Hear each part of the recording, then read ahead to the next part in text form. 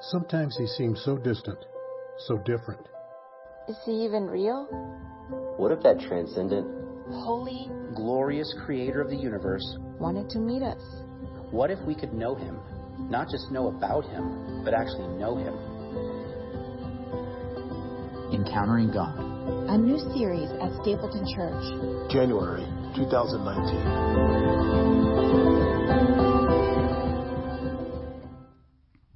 All right, good morning, everyone. It's so good to see you. My name is Matt Wolf, the lead pastor here. Today is a good day. Today we are wrapping up our 21 days of prayer. So I hope you guys were able to engage in that in different ways. Some of you were even fasting, and that's why today, after our second service, we are having a feast. We're having a potluck. So if you're here right now, come back. Come back at about 12:15. We're going to be setting up this meal out here. We want you to be here. We'll probably have some tables set up here in the auditorium in the lift. So come back. You can eat. You even have enough time to go make a dish or bring a dish, or just come. Just come to hang out and celebrate what God has done over the last 21 days and will continue to do this year. I'm excited about the things God is doing. So let me give you a little bit of looking ahead. Okay, I just want to tell you a little bit about the things that are going on. So today we're, of course, in our Encountering God series, in week 4 of that series, and we'll get to that in just a second. But I'm actually going to take a break. For the month of February, I'm going to take a 4-week break from our Encountering God series. So it's going to ultimately be about a 12-week series, Encountering God. We're taking 4 weeks off right in the middle. And we're going to do a series I'm calling Kingdom Vision. Kingdom Vision, because I want us all to see the world the way God sees it. So we're going to look through the chapter, Matthew chapter 13, as Jesus gave a whole bunch of parables, a whole bunch of stories about what the kingdom of God is and how we could see it in our world. So I think it's going to be really challenging for us as a church, as individuals. How can we see the world the way God sees it? And I'm excited about this series. So that's going to start next Sunday. And then, so 4 weeks, and then we'll get back into Encountering God, which will lead us all the way up to Easter, which we're already starting to pray and plan about because that's a huge day, a huge opportunity to reach people. I hope you guys are starting to pray for it as well. And then the week after Easter, when you guys invite all your friends, we're going to start a series through the book of Ecclesiastes called The Meaning of Life. And that's going to be interesting. So I think we got a great preaching schedule this year. I know I'm a little fond of it. But it's going to be good. So I hope you guys are excited. So today, Encountering God. And in this series, we've seen that these encounters people in the Bible have with God are so unique, aren't they? Even bizarre. Just like, what the heck? We read these stories. But that's because God shows up in our lives in so many different ways. Some of you have had these encounters with God, and they're different from the ones in the Bible, and each person's is unique, and I want to affirm you in that. We all have different versions of these encounters of God because God is so multifaceted. He's so incredible and transcendent, and so He's going to interact with us in different ways as He shows and reveals Himself to us for what we need at a certain moment or to reveal a different aspect of His character. And that's what we've seen in this series as well. So we started out by seeing with the burning bush that wasn't really burning that God is a God who wants to be known. He literally wants to have a relationship with us, which is amazing. And then in week 2, as we look at Abraham for the first time, we saw that God has these grand, beautiful promises He has for His people, and He guarantees them in His own blood. He signs in blood, right? And then last week we saw Abraham again as he took his son Isaac up on the mountain, this long-awaited son that he had waited, but God said sacrifice him, so he's like, okay, I'm going to do it. And we learned that God provides all we need when we surrender all we have. So today we're going to look at a different encounter with Abraham's grandson, Isaac's son, Jacob, because we're going to learn that God wrestles with us. I love this aspect of God's nature, that He wrestles with us. Some of you are like, what? This, again, is another bizarre encounter of God that someone had in the Bible in history. But this encounter, I think, is so beautiful. And I think the truth that we have a God who wrestles with us is actually a beautiful truth. It's an important truth for us to understand and affirm because we all, at times in our lives, wrestle with God. And it's nice to have a God that will wrestle back. Really. Really is. And that's what we're going to see today. So there are a number of different reasons why we wrestle with God throughout our lives. Some of you have done it. Some of you are even here right now because you've kind of been wrestling with God. So sometimes we wrestle with God because of questions and doubts. Because we're wondering, well, God, are you there? Do you exist? Okay, if you do exist, why are all these bad things happening to good people? It doesn't make sense. So we're kind of wrestling with God with these questions, these doubts we have. How does faith and science, how do those two things work together? We're wrestling with those questions and doubts. Sometimes we wrestle with God, though, because of our own sin. we want control of our lives. And when God says to do it otherwise, we're like, no. And we're kind of like wrestling in this battle with God to get our way. So that's another time we wrestle with God. But there's also a third time that I see us wrestling with God, and that's when we're in trials. When we're in difficulties and challenges, when things are happening, when we've lost our job, when we're broke, when our significant other just cheated on us. Oh my gosh, how are you going to handle that challenge? And just this emotionally grappling. And even sometimes it's with things from our past that we're dealing with and struggling with. And we're wrestling with God back and forth. And so I see those three main ways that we wrestle with God. So some of you in here can connect with one of those, maybe even multiple ones. I think sometimes it's all three of them at once. Right? The trial that causes us to question what's going on. And we're also wanting to sin while we're in it. Okay, so all of that is overlapping. I realize that. But we all at some points in our life wrestle with God. And the good news is that God wrestles with us. He jumps right down with us to wrestle with us in those questions, in those times of struggle and doubt. So who in here has ever wrestled with God? You know what I'm talking about. Okay, if you haven't, you will someday. And this message is going to prepare you for that wrestling match that you will have, because God wrestles with us. So we're going to jump in our Bible. We're going to be in Genesis chapter 32. We're going to start in verse 22 and go to the end of that chapter. But I'm kind of just jumping right into the middle of a story with this section. So I'm going to give you a little bit of background on who Jacob is. So Jacob, of course, is Abraham's grandson, Isaac's son. And Isaac had two sons, actually, right? They were twins. They were Jacob and Esau. Esau was actually the older son, and he was the beloved son of Isaac. Isaac loved him. Esau was a man's man. He was outdoors hunting, big burly dude, and it says that Jacob liked to be inside the tent. Meaning he was, a little bit more indoors. He's not the outdoorsy type. He was the mom's favorite. What's really interesting about Jacob, that when he came out of the womb, and back then there was no ultrasound, so they're like, oh, there's a twin. But they know that because Esau came out first, and then Jacob was grasping Esau's heel, like holding on. So they called him Jacob, which means literally in Hebrew, one who grasps, or one who is grabbing. And it also is kind of an idiom in Hebrew for someone who lies, cheats, and deceives. You like that name? Liar, cheater, deceiver. The one who's just grasping, always trying to, like they even thought that, from the very beginning he was trying to grasp to get ahead so that he would be the firstborn. Because in that culture of the day, it was tradition that the firstborn son got a double portion of the inheritance. The family lineage would kind of go through the firstborn son. And since Esau was Isaac's favorite, he was going to get that firstborn benefit. But remember, Jacob is the liar, the deceiver, the grasper. So if you know anything about the background, there's a whole bunch of stories I'm going to go through real quick. But Jacob basically waited till his brother was super, super hungry after hunting and said, I'm not going to give you any food. He kind of hid all the food. I'm not going to give you any food unless you give me your inheritance. Esau gave it to him. So that was the first instance of Jacob basically tricking, deceiving someone to get what he wants, to grasp it. But then later, he dressed up as his brother. And as his father was, dealing with macular degeneration, couldn't really see, and was about to die and give a blessing to his son, he tricked his father into thinking he was Esau, lied to him so that he could receive the blessing. So once again, Jacob was the deceiver. And that really made Esau angry. Esau wanted to kill his brother. So eventually Jacob had to flee for his life, running away from this person who he had deceived. So then he goes, and you may know the story, he goes to this man Laban, who became his father-in-law. And ironically enough, his father-in-law deceived him into marrying two of his daughters, not just the one he wanted, which isn't a good story. Whenever that happens in the Bible, it's not endorsing polygamy. Let me tell you that. Bad stuff always happens. Okay, so Jacob marries these two women, and then he starts to deceive his father-in-law to steal his flocks, his herds, his sheep and his goats. He's deceiving his father-in-law so he can get wealthy. If you've ever driven by like a farm or gone to Greeley, sorry guys, and you smell that? Do you smell that?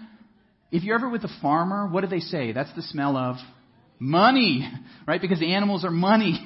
And Jacob is deceiving his father-in-law, getting all of his flocks and herds, and he's getting rich and wealthy and money. He's got it made. So now his father-in-law and his brothers-in-law are angry, and they want to kill him.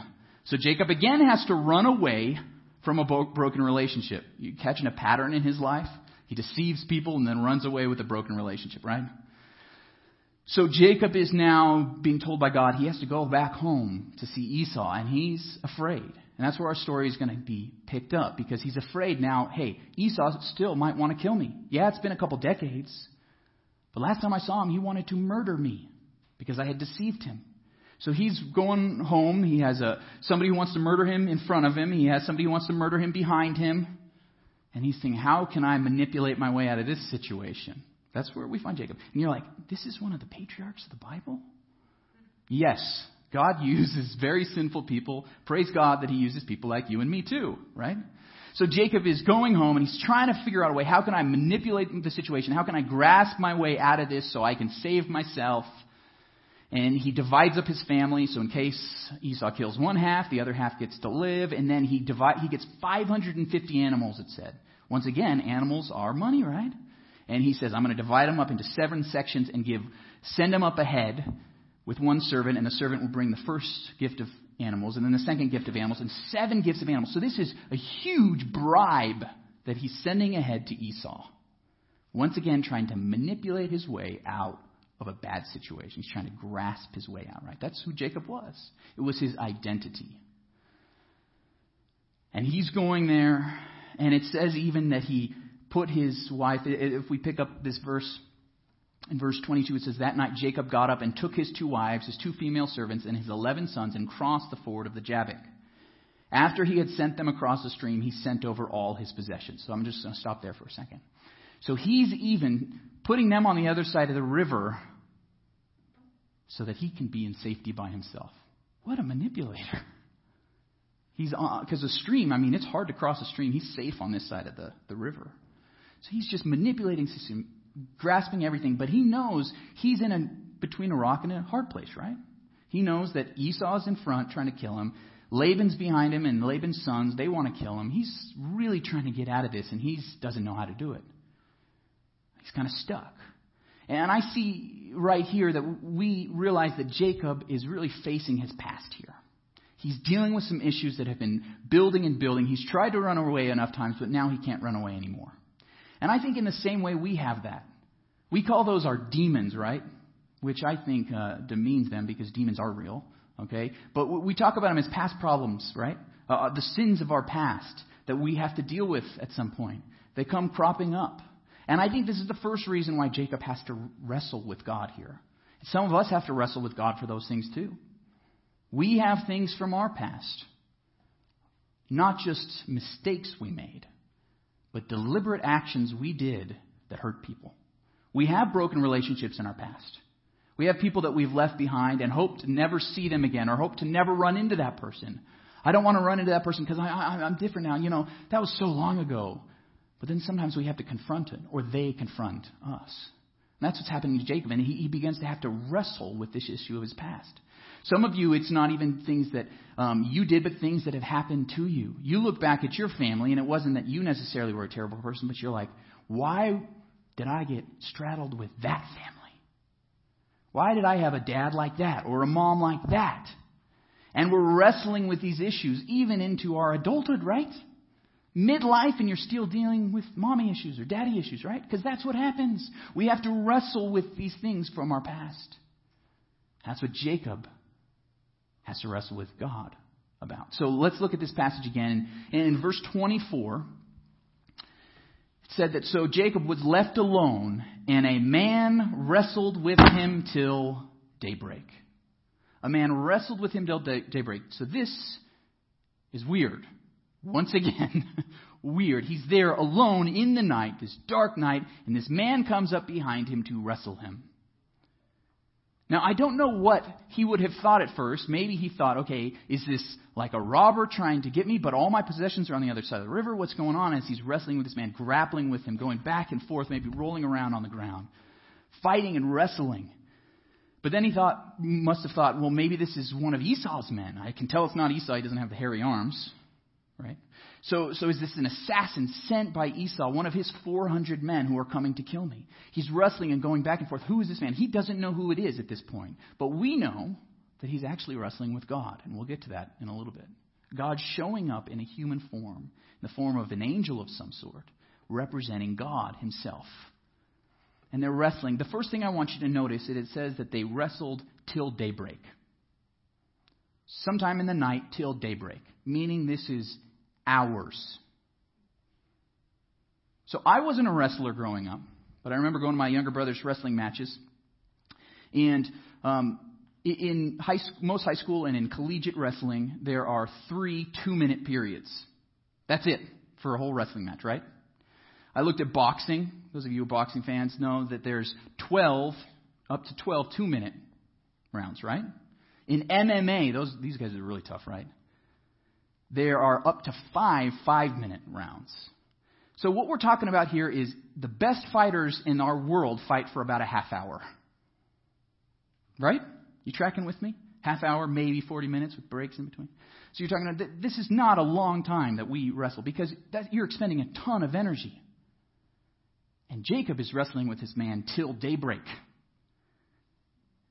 He must have been exhausted. This is all night long, wrestling back and forth, going at it. It seems to just keep going on. When someone seems to have the upper hand, the other person gets it back. And they just keep going back and forth. I can't even imagine what this fight would have looked like as they're jabbing and punching and grappling with one another and grasping each other, trying to take each other down. And they keep fighting till daybreak.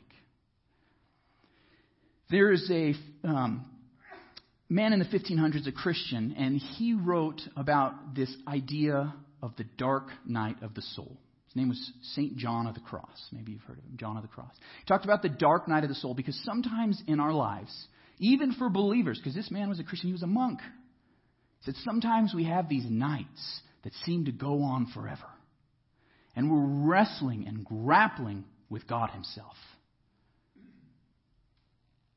Now, some of you are like, Matt, if it was just one night, I would be happy.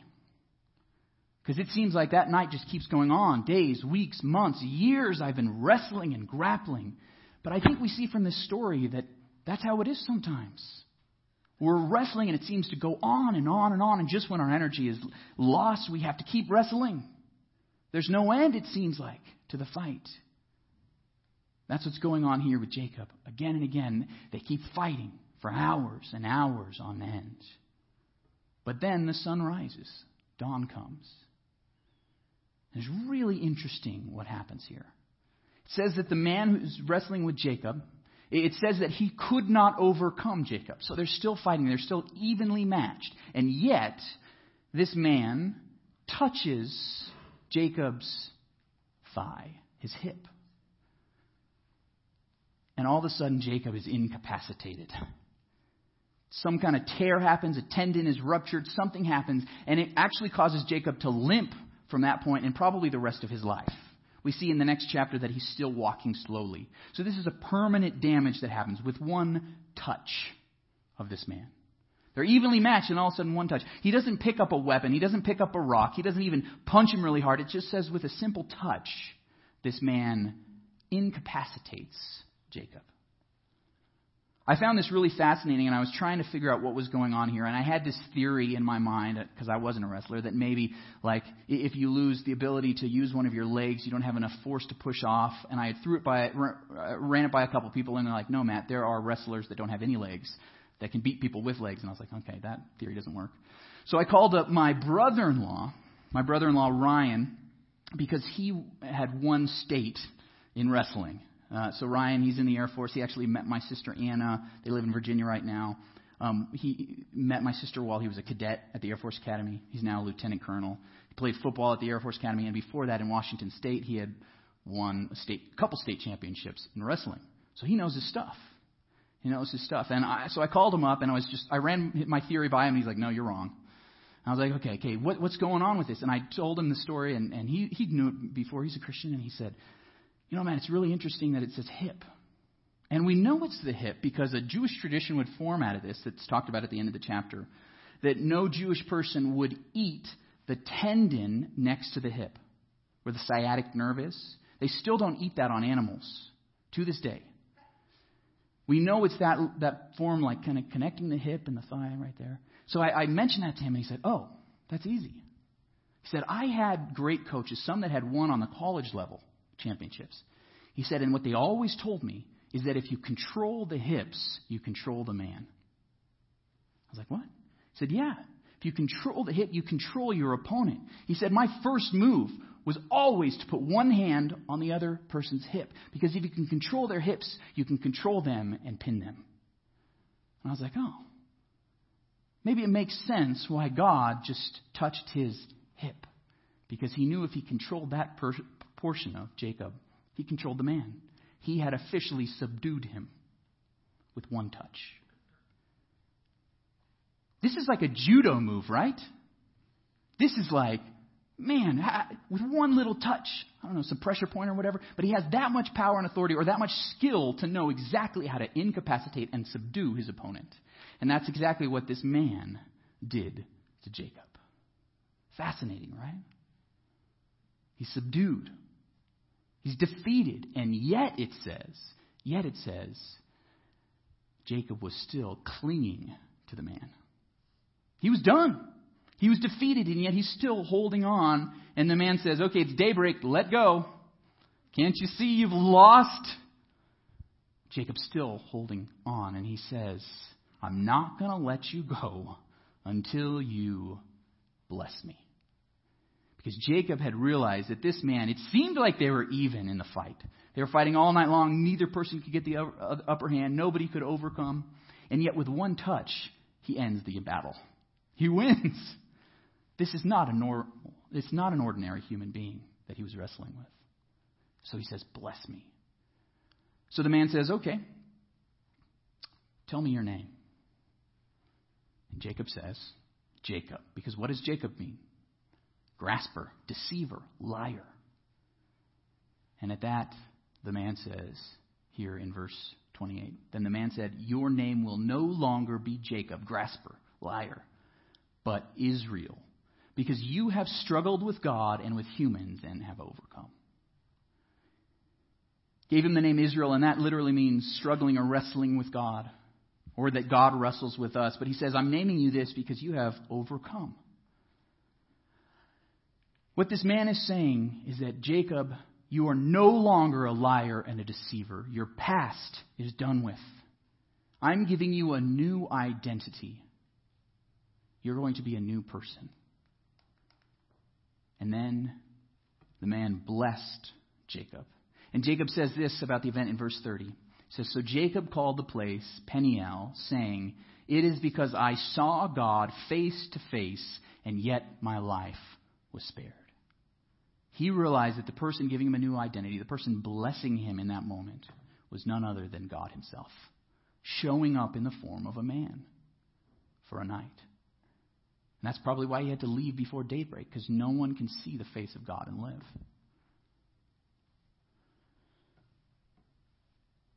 My life was spared. Somehow there's miraculous things happening in this event. And Jacob knew that something had happened, that he had wrestled with God that night. Yet he lived. Now, you should be a little confused. Really, you should. I studied this over and over again, and I've always kind of been confused by this passage. Because there are two different ways to interpret this entire night, this entire wrestling match.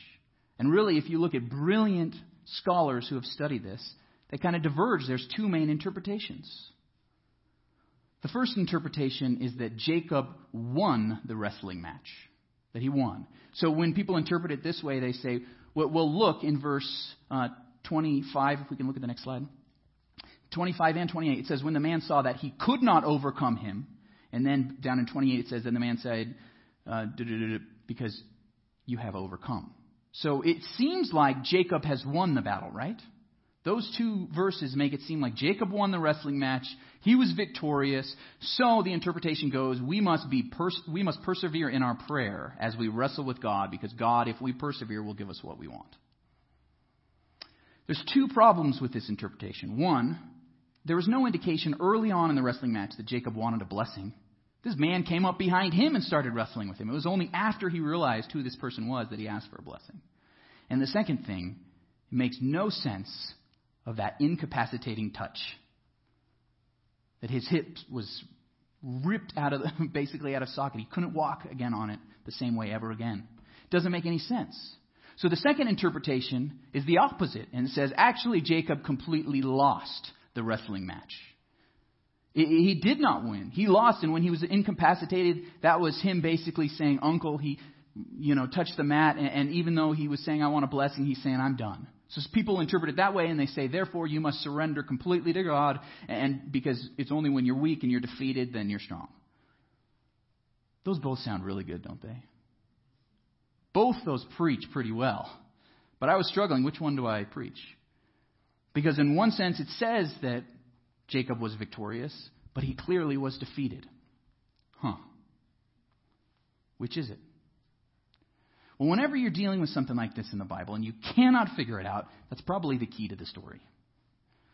I think something's going on here, that in that night, as Jacob wrestled with God again and again for hours on end, this battle was going on again and again, over and over. It kept going on longer. It seemed like Jacob was winning, and yet he was utterly defeated. It was both.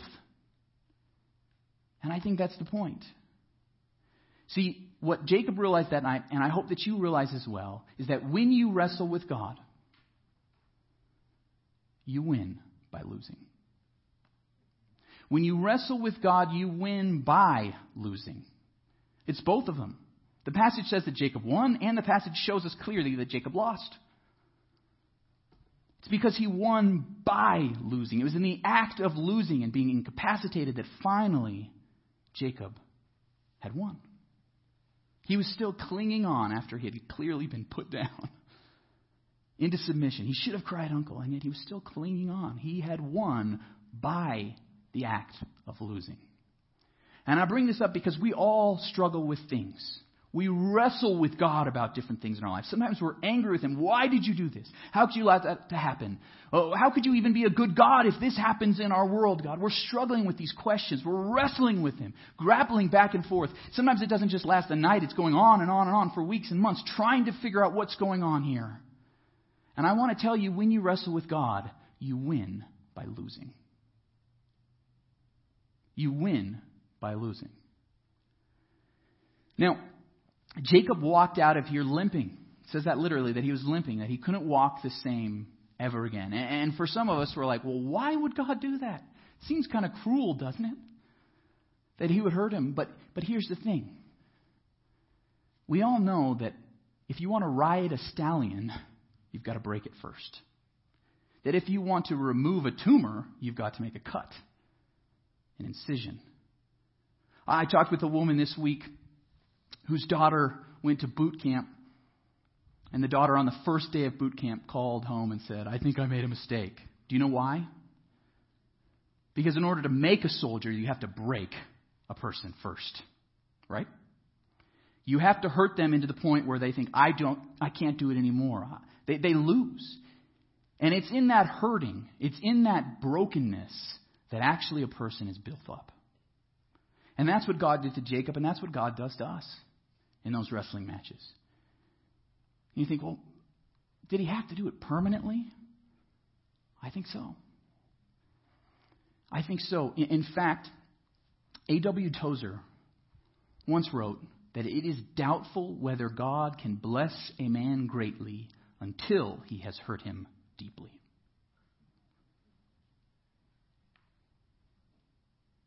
It is doubtful whether God can bless a man greatly until he has hurt him deeply. See, when God incapacitated Jacob, when He hurt him to make him for the rest of his life limp, it changed him. It was through this process that he had a new identity. He became a different person. And it took that much pain to make it happen. So I want to say to you, when you have the car accident, the diagnosis, the death in the family, maybe God is trying to get your attention. And we know after the fact that it took that to change me. It took that hardship. See, God gets our attention sometimes. C.S. Lewis once said that God whispers to us in our pleasures, speaks in our consciences, but shouts in our pains. It is His megaphone to rouse a deaf world. It would be great if God could get a hold of people a different way. But we're stubborn human beings. We're like Jacob. You know, God had appeared to Jacob multiple times before this. He even had this vision of angels ascending and descending on a staircase, or Jacob's ladder, you might have heard it. Amazing visions, amazing things that happened. He had all this wealth built up, and yet still he wasn't following God. It took a wrestling match and an incapacitation of his leg in order for God to get his attention. Because sometimes that's what it takes for us as well. It takes the hardship. It takes the dark night of the soul, the pain, the hurt, for God to change us, to get our attention.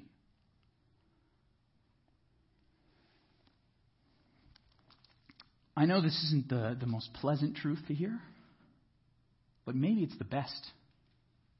When we realize that God is willing to get into the wrestling match with us, to come down and fight us so that he could get our attention, I think we should be blessed by that, because that's the blessing that the way that Jacob got the blessing he had.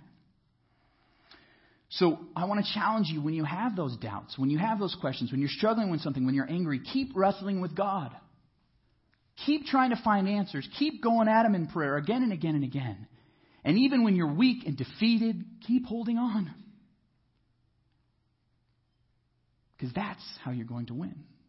You win by losing. What I really find fascinating about this story is that it says that God could not even overcome Jacob in this wrestling match. Why would it say that? If at the end of it he could with one touch defeat him. I think it's because God condescends to our level. He comes down and he empties himself because he loves us. And isn't that what he did through his son, Jesus Christ? Think about that. Did you know this is what it says in Philippians chapter 2? Verses 6 and 7, it says, though he was God, talking about Jesus, he did not think of equality with God as something to cling to. Instead, he gave up his divine privileges. He took the humble position of a slave and was born as a human being. See, when Jesus came on this earth, he was 100% man, and though he was 100% God, he did not use that power for his own advantage. He did not cling to it. He did not grasp it. Instead, he emptied himself of it so that he could be here among us as an equal to show us what God is like. What's even more amazing is that when he went to the cross to suffer and die for us, though he had done no wrong, he was hanging up on the cross, and people mocked him. They said, if you're really king of the Jews, if you're really God, basically, you would save yourself. You have the power, right? Come down off the cross and save yourself. They mocked him. And yet he chose to empty himself of that power. And he didn't just receive a limp. He died. Completely and utterly defeated. But it was in that defeat that he had victory. Because on the third day, after he had died, after he had been buried, he rose from the dead, proving that he has all power, all authority, that he was victorious over the grave. And he showed us that in weakness there is strength, and in death there can be life. And through my loss, you can have victory. And that's what we believe about the gospel. It's so amazing, this truth, that as God wrestles with us, all we have to do is cling to him, hold on to him, and in faith say, I need your help. And he will bless us. That's the amazing truth, because there are blessings in this life and the one to come for those who would trust in Jesus Christ as their Lord and Savior. The past would be wiped out. And as God would be on our side, who has all power and all authority, but would give it up for us to raise us up. So I want to challenge you to go to that God, to cling to him, to wrestle with him when you have those issues. He's loving enough to wrestle with you right back. And even when you're defeated, that's when you'll have your victory. Amy Carmichael was a Christian missionary, an Irish woman who traveled to India in the 1920s.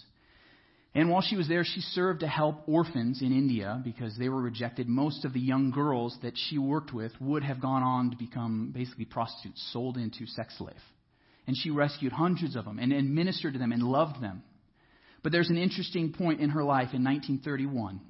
After she'd been there for about 11 years in India, she prayed one day that, God, if there was a way that I could serve you more, would you do it. And that same day, she fell and had a bunch of fractures in her legs, and she was never able to walk again. And for the next 20 years of her life, stayed in India as a missionary, working, though she couldn't move as much. But then she began to write. And she would write poems like the one I'm going to show you that are still impacting people to this day. See, God heard her, but He blessed her ministry. And this is what she wrote. In her poem, No Scar, she says, "Hast thou no scar, no hidden scar on foot or side or hand? I hear thee sung as mighty in the land. I hear them hail thy bright ascendant star. Hast thou no scar? Hast thou no wound? Yet I was wounded by the archer spent. Leaned me against a tree to die and rent. By ravening beasts that compassed me, I swooned. Hast thou no wound? No wound, no scar, yet as the master shall the servant be, and pierced are the feet that follow me. But thine are whole, can he have followed far, who has no wound or scar?" Our master was wounded permanently. And we too will be wounded, even in our wrestling with God. Yet it's through that, and even through defeat, that we will receive the blessing. And I want to challenge you to do that, whatever you're facing right now. If you just are going through a divorce, it may take years before you see the blessing, but keep wrestling with God. If you are broke, it may take you years to pay back your debt. It may take years, it may take decades to get out of this, but I want to challenge you to keep wrestling and keep clinging to God. Hold on to God for your blessing. Let's pray. Lord God, in this encounter that Jacob had with you, it's bizarre, it's unique that you literally came down and physically wrestled with him. And I pray that we'd be able to learn from that, because we all wrestle with you at times, in prayer and thought, in actions, Lord God. And I pray that you would help us to continue to wrestle. When we don't understand, when it doesn't make sense, help us to keep going back. And keep fighting and keep grappling with you. And Lord God, even though we will be defeated, I pray that you'd bring us victory, that you'd help us see that we can win through the loss, that though we are hurt, we are healed, and though we are broken, we are built up. Lord God, would we be able to have victory even in defeat, because your Son did the same for us on the cross. Lord God, we come before you right now. Many of us are limping. Many of us are broken. But Lord God, I pray that we would see in that the blessing that has come. I pray this in Jesus' name. Amen.